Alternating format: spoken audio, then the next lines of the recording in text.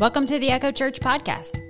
Echo is a group of people in Cincinnati, Ohio, who love Jesus, love hanging out, and are navigating the ups and downs of our faith together. We're glad you're here.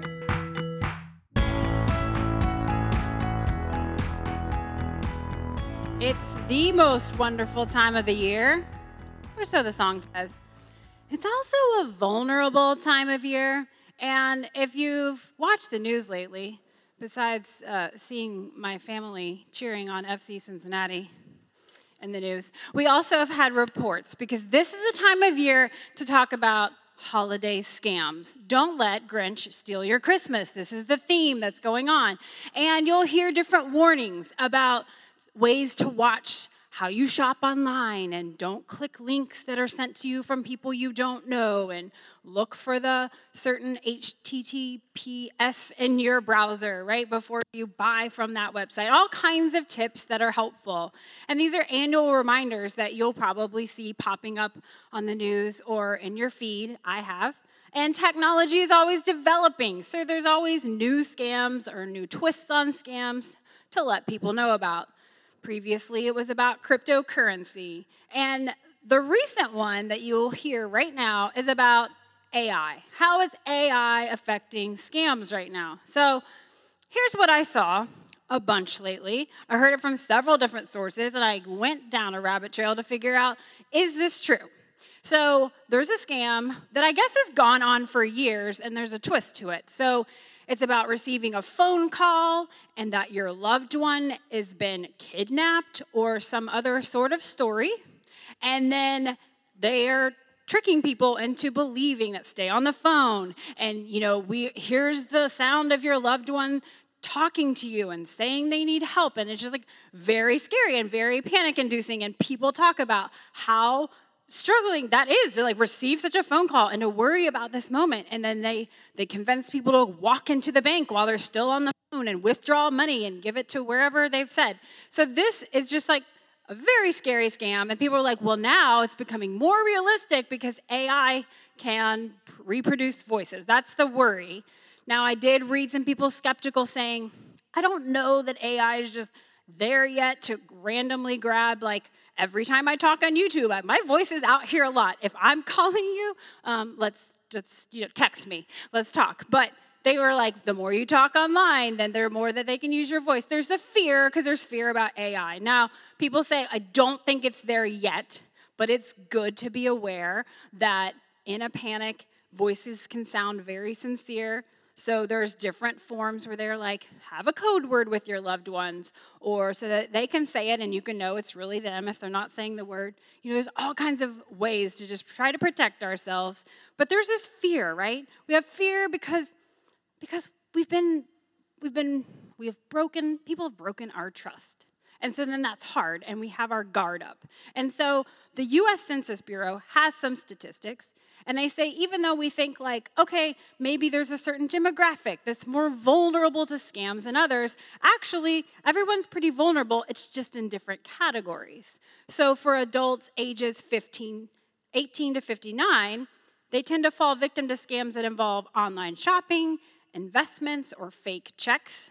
For ages 60 and over, they report being victims of scams in tech support or sweepstakes or friends and family imposters, which also include fake emails. Apparently, our staff gets emails from, all caps, Pastor Kelly Carr. And I write them all the time, asking them to do stuff, apparently. So they know I'm not an all caps kind of a girl. So anyway, all of this is to say, what the hardest part is, what people will confess, that it wasn't about the money they lost or the time. It's about that shame of I got my trust broken. I believed in someone, and it wasn't true. And the problem is that when people feel that shame, then they don't report it either. And so then fewer people know that this is going on. So people were part of the news stories is encouraged to say, speak up if anything has happened. But broken trust, whether we've fallen for a scam or not, we've all had our trust broken in some form. And so, not to begin with a downer as I just did, sorry, Merry Christmas, but we are talking in this holiday season about the realities. And so we said we were going to be truthful about the things that we face in our lives. And that can happen even in the holiday season. Because our current series is Peace Be With You. But at times, we don't feel very much at peace when we hear different things, when we know that there's deception out there. The tricky part is that sometimes, even when we read the Bible, our minds start to think, but can I trust it? And that's an honest thing that we need to say, to be like, we're reading a book that is miraculous, and the birth of Jesus is pretty fantastical, if you want to say. And so it's okay to say, I'm reading with some skepticism, or I'm questioning things, and that's okay. It's just, let's walk through these questions together. And guess what? It's because we don't want to be scammed by religion. We don't want to feel tricked by the God of the universe. Leave the gods of trickery up to Loki. And even Marvel Universe will say, variants can change. Had to shout out, our family likes this show. Go watch it. So while our guard is up, I want us to notice that things can be both and. We can both be a little skeptical and have hope that that thing is actually true. We can both be wary and suspicious, but also, oh man, I really want to believe. And so the fun thing is that we worship a God who is both and recognizes that we're human. Jesus himself lived in a body, dealt with humans who were both trustworthy and those who broke his own trust. And he told his followers in Matthew 10, verse 16, I'm sending you out like sheep among wolves. Therefore, be shrewd as snakes and innocent as doves. That is a reality. That is a God who is both and recognizes that this is the world we live in.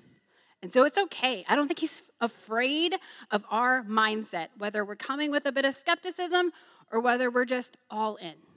Okay? So what we're going to look at today is a piece of scripture that surrounds the childhood of Jesus. And I want us to look at it in a both and scenario and see the way that God brought the message of salvation to earth. And he did it in a way that he recognizes our humanity and that it takes us some time on the journey to get to him. We're going to be reading in the book of Matthew today, Matthew chapter 2. Matthew is in the New Testament, the first book of the New Testament. Our kids in the back, check on them. Those elementary kids, they've been learning some books of the Bible. Why don't you quiz them? It'll be real fun. But they're doing a great job, and we're learning that Matthew, Mark, Luke, and John all tell us the story of Jesus, and that's where we're going to be today. Matthew 2 begins this way. After Jesus was born in Bethlehem in Judea, during the time of King Herod, Magi from the east came to Jerusalem and asked, where is the one who has been born King of the Jews? We saw his star when it rose, and we have come to worship him. All right, let's start with some fact versus fiction. Misconceptions. If you have a nativity scene, when you buy one, they tend to have 3 little guys with it, right? They're so cute. I like this one. I searched. It's really fun to play with images, and I found these cute little felt ones, and I was like, where can I actually buy them? They're very cute, but we don't actually believe that the 3 Magi were probably at the manger scene, right at the Jesus 8-pound, 6-ounce newborn infant Jesus. Probably not. They probably weren't there at that time, because when you read in the book of Luke, we read about there was this 40-day period, and that's when Jesus was dedicated at the temple. And from some other sources, we're realizing Jesus would have had at least been 40 days old. And by that point, I hope that they let them move inside to a room in the house. Number 2 would be, because in a minute, we're going to read some other verses that talk about someone out to get Jesus, and they were suspecting 2-year-olds and under. And so this is a time when we look that Magi, if they're trying to figure out the star and they're doing the math, somewhere between 40 days and Jesus as a toddler is when they would have visited him. So another misconception is we don't know that there was 3. We tend to see 3 because there's 3 gifts listed. One guy could have been carrying 2. There could have been 10 Magi, and a bunch of them had frankincense and extra gold. Maybe they had an entourage. We don't know. You can visualize what you want to visualize. It's plural, so just more than one. And finally, the truths about these magi, even though you might hear them called wise men in some translations, or maybe, and Dylan chose not to use this one this week, maybe there's this hymn called We Three Kings, and there's just a lot of factual things not correct in that song, so we didn't sing it, but you know the song. Okay, We Three Kings. They're not kings. They're actually astrologers. I love this picture. Looking up into the stars. Astrologers from Persia. They are studying the stars. Now, the Jewish neighbors at this time would have considered them not just Gentile, non-Jewish, which we've talked about lately in Galatians, but they would have called them pagans because they weren't just looking at the stars and pointing them out. They were trying to find their answers, trying to find spiritual guidance from those stars. And so therefore, the Jewish people would have been like, that's something different. That's not our religion. So again, it's eye-opening that they are getting to meet the Jewish Messiah. Astrology. It's gotten popular again today. I don't know if you see people talk about their signs and things, but in the 1930s is when it first became all the rage, because that's when horoscopes were printed daily in the paper. And they look back and point to World War I, the Great Depression. There's a lot of stuff going on that's heavy, that's burdensome. So what a great time to look at something positive and to think of hope for their future. So it became really popular. The stress of our current world, maybe that's what's pushing it. As Canadian reporter Magi Reed, she summarized it this way. More complicated issues like climate change feel beyond our control, while self-care and personal fulfillment are within our grasp, and perhaps even our budget. And so, astrology has been co-opted by the wellness industry. You kind of see those enfolded together. In 2021, astrological service industry was worth $12 billion globally. People are looking for something. Now, we're going to have our skeptics. The skeptic named Haley Naiman said, brands pay attention to what's popular, astrology is on trend, and she continued, some might generously call this a search for spiritual meaning. And she said, but I could less generously call it a scammy, pseudo-existential branding exercise. So there we have our skeptic there. But then there's another person who was interviewed in this same article, a filmmaker in Canada, and she said, you know what, I turned to astrology because people are seeking solace outside of everyday society. They try to find their place and their purpose. And I don't want to mock that. I don't want to mock the seeking, the journey to finding purpose. Because isn't that what the Magi were searching for? Isn't that what we're all searching for? And we are here today. We're on a search. And we're hoping and trusting that our answer is Jesus. The Magi were searching, and they were looking to the stars, and they got introduced to the King of the Jews. So I don't want to displace people's search. Let's look at people out there who are searching and want to connect them with the truth that we know. Let's keep reading. Verse 3. When King Herod heard this information that there was a king of the Jews out there, he was disturbed, and all Jerusalem with him. When he had called together all the people's chief priests and teachers of the law, he asked them where the Messiah was to be born. In Bethlehem of Judea, they said, for this is what the prophet has written, and this is from the book of Micah. But you, Bethlehem, in the land of Judah, are by no means least among the rulers of Judah, for out of you will come a ruler who will shepherd my people Israel. Then Herod called the Magi secretly, found out from them the exact time the star had appeared, and then he sent them to Bethlehem and said, go and search carefully for the child. As soon as you find him, report to me so that I too may go and worship. So now we have the villain in our story, the Hans Gruber, if you will, because Die Hard is a Christmas movie in my family.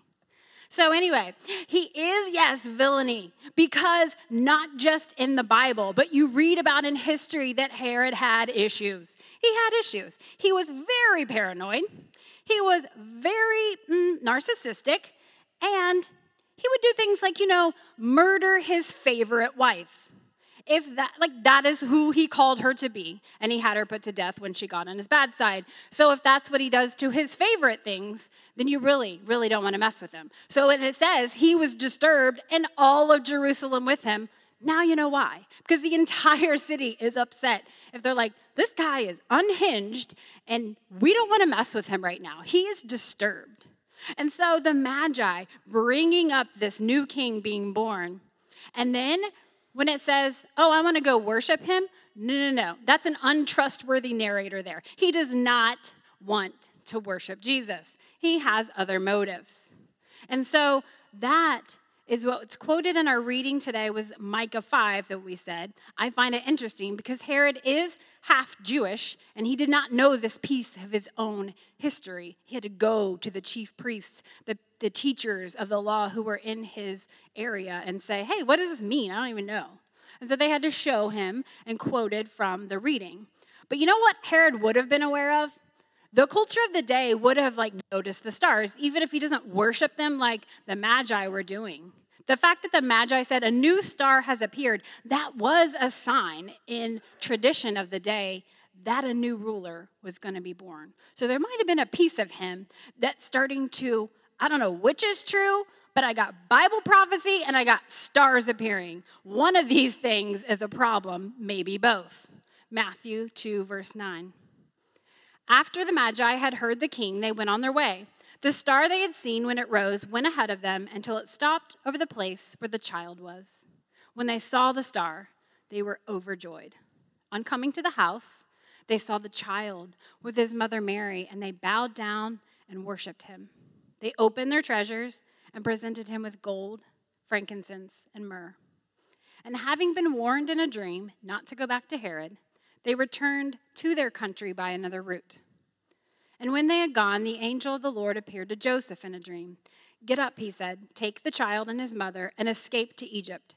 Stay there until I tell you, for Herod is going to search for the child to kill him. So he got up, took the child and his mother during the night and left for Egypt, where he stayed until the death of Herod. And so it was fulfilled what the Lord had said, out of Egypt I called my son. Okay, we're putting some more pieces together of the Magi here. There we said, again, they went into a house. They saw Mary. Joseph wasn't there. He's probably doing some work during the day. They've probably been established at this house for a while. It also gives us the sense that it wasn't newborn Jesus, right? This is how we're putting the pieces together. We can also consider that the Magi were wealthy, because if you had the means to present such lavish gifts to a child, whether you think he's a king or not, that it takes some funds. And the fact that they were able to journey anyway, if they're coming all the way from Persia, which was modern day Iran, and traveling to Israel, that's a trip. And so they had to have the means to go do this. They had to have some sort of status because they got an audience with the king in the first place. So we're seeing something about these Magi and their standing in society. The Magi, they got a message from God himself that says, don't go back. And it probably saved their own lives as well as Jesus' life, because if you're the one to say, I just went and here's where Jesus is, but the fact that they worshiped him while they were there, Herod's not going to care about them any more than he's going to care about Jesus at this point. They could have been in danger as well. So let's look here from all the things that we've read, and let's look about the peace of mind, because that's our focus today. That the mind here, that there was skepticism, or there was searching for truth in the mind. What was the peace of mind that God brought, and who did he bring it to? I see that God brought this through both and scenarios. The peace of mind part one was for the Magi themselves. They were both pagan, and they received an audience with the Jewish Messiah, the one who had been prophesied about. They got to meet him. The Magi, it says they were overjoyed and truly worshiped Jesus. And I see that no matter what their agenda was at the beginning, God connected them to truth. And I love that. I love that picture that we see there. And God gave them protection. Peace of mind part two was for Mary and Joseph.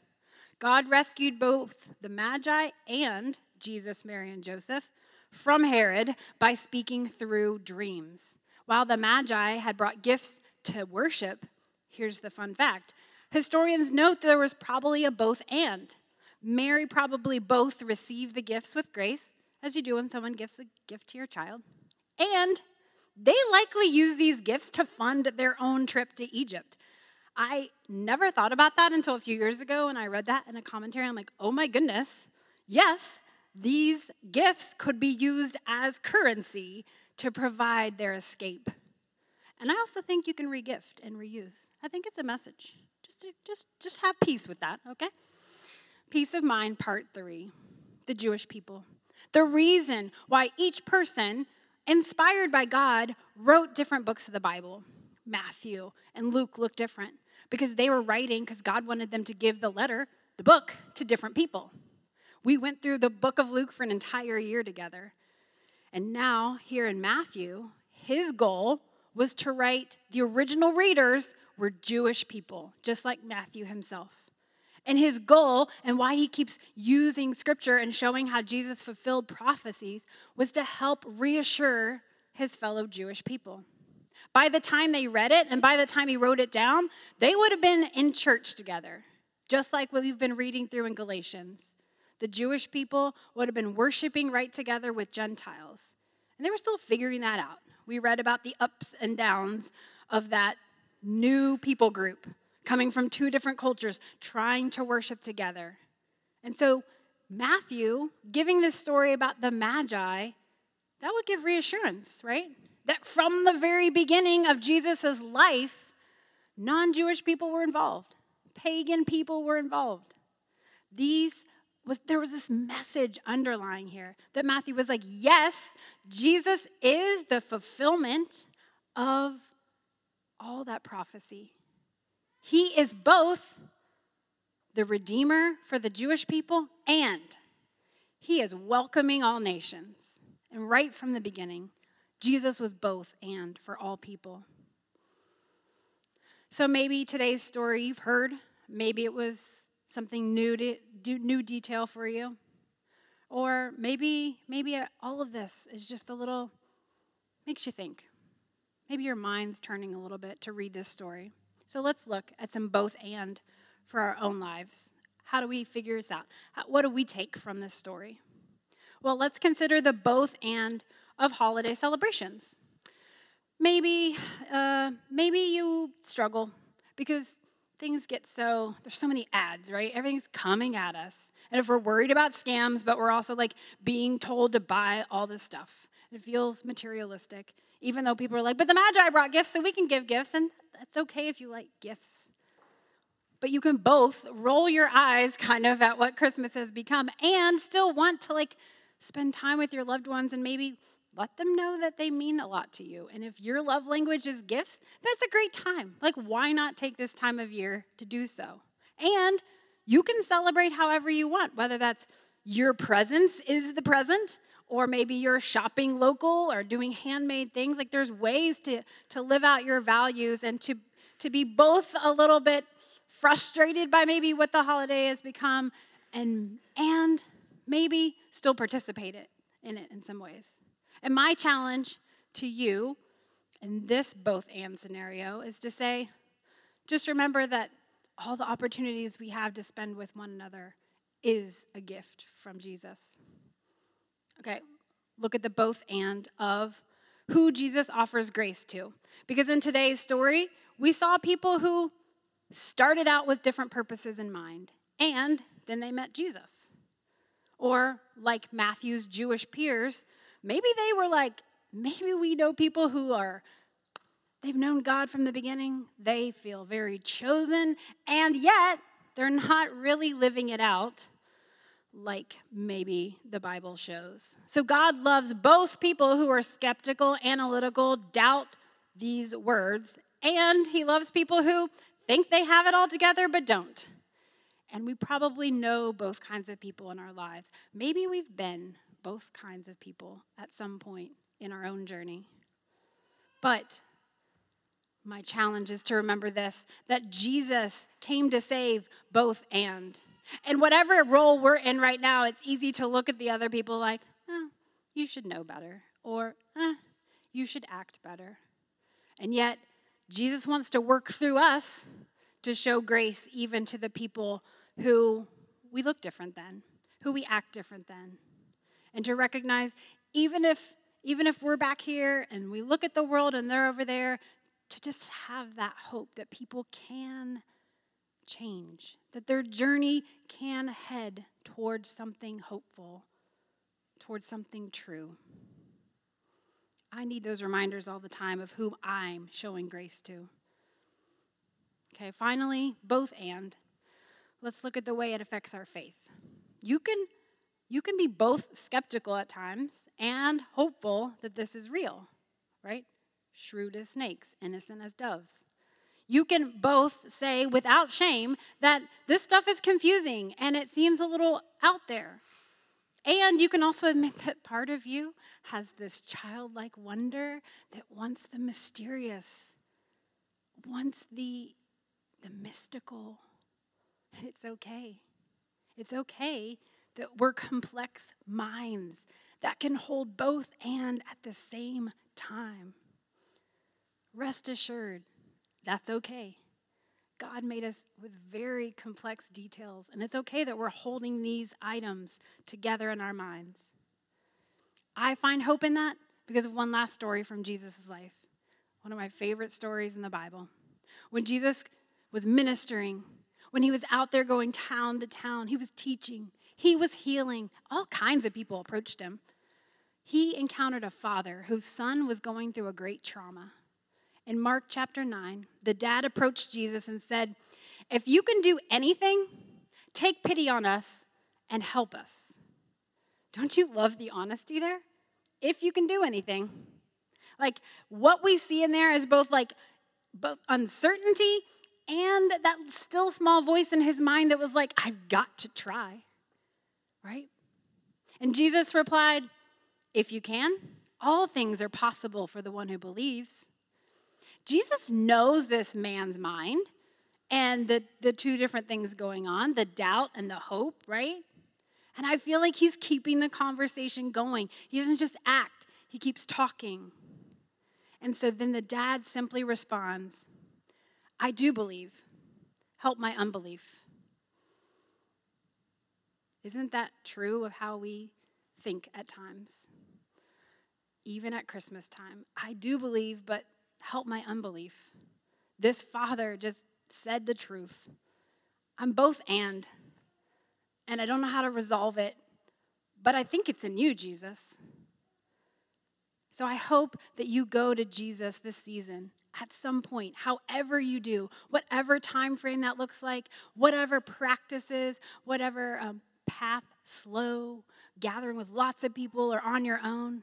And I just hope that you go to Jesus and admit, hey, I don't want to be scammed in my faith, God. I need to tell you that I'm skeptical. And I hope that you can go and admit the times that you say, I want to trust and I want to capture that wonder again. And when the night is still and the stars are out, just step out and look up and pray. I believe. Help my unbelief. Will you pray with me? God, thank you for knowing us and knowing that it's hard to believe at times. Thank you for living in a body like ours, being human like us, and experiencing people who were trustworthy and who broke your trust. Thank you for giving us the strength to be suspicious at times, but also to meet people that you've brought our way that we are allowed to trust. Give us your wisdom every day to be both wary and hopeful. We thank you that you're a God who understands us, and we thank you that you're a God we can be honest with. We thank you for your stories in your word to show us people that we can relate to, and that show us that you're not afraid of anyone's doubts and you're not afraid of anyone's background and where they came from. You just show up. We thank you for showing up in our lives and bringing us here today. We love you, Jesus. Amen.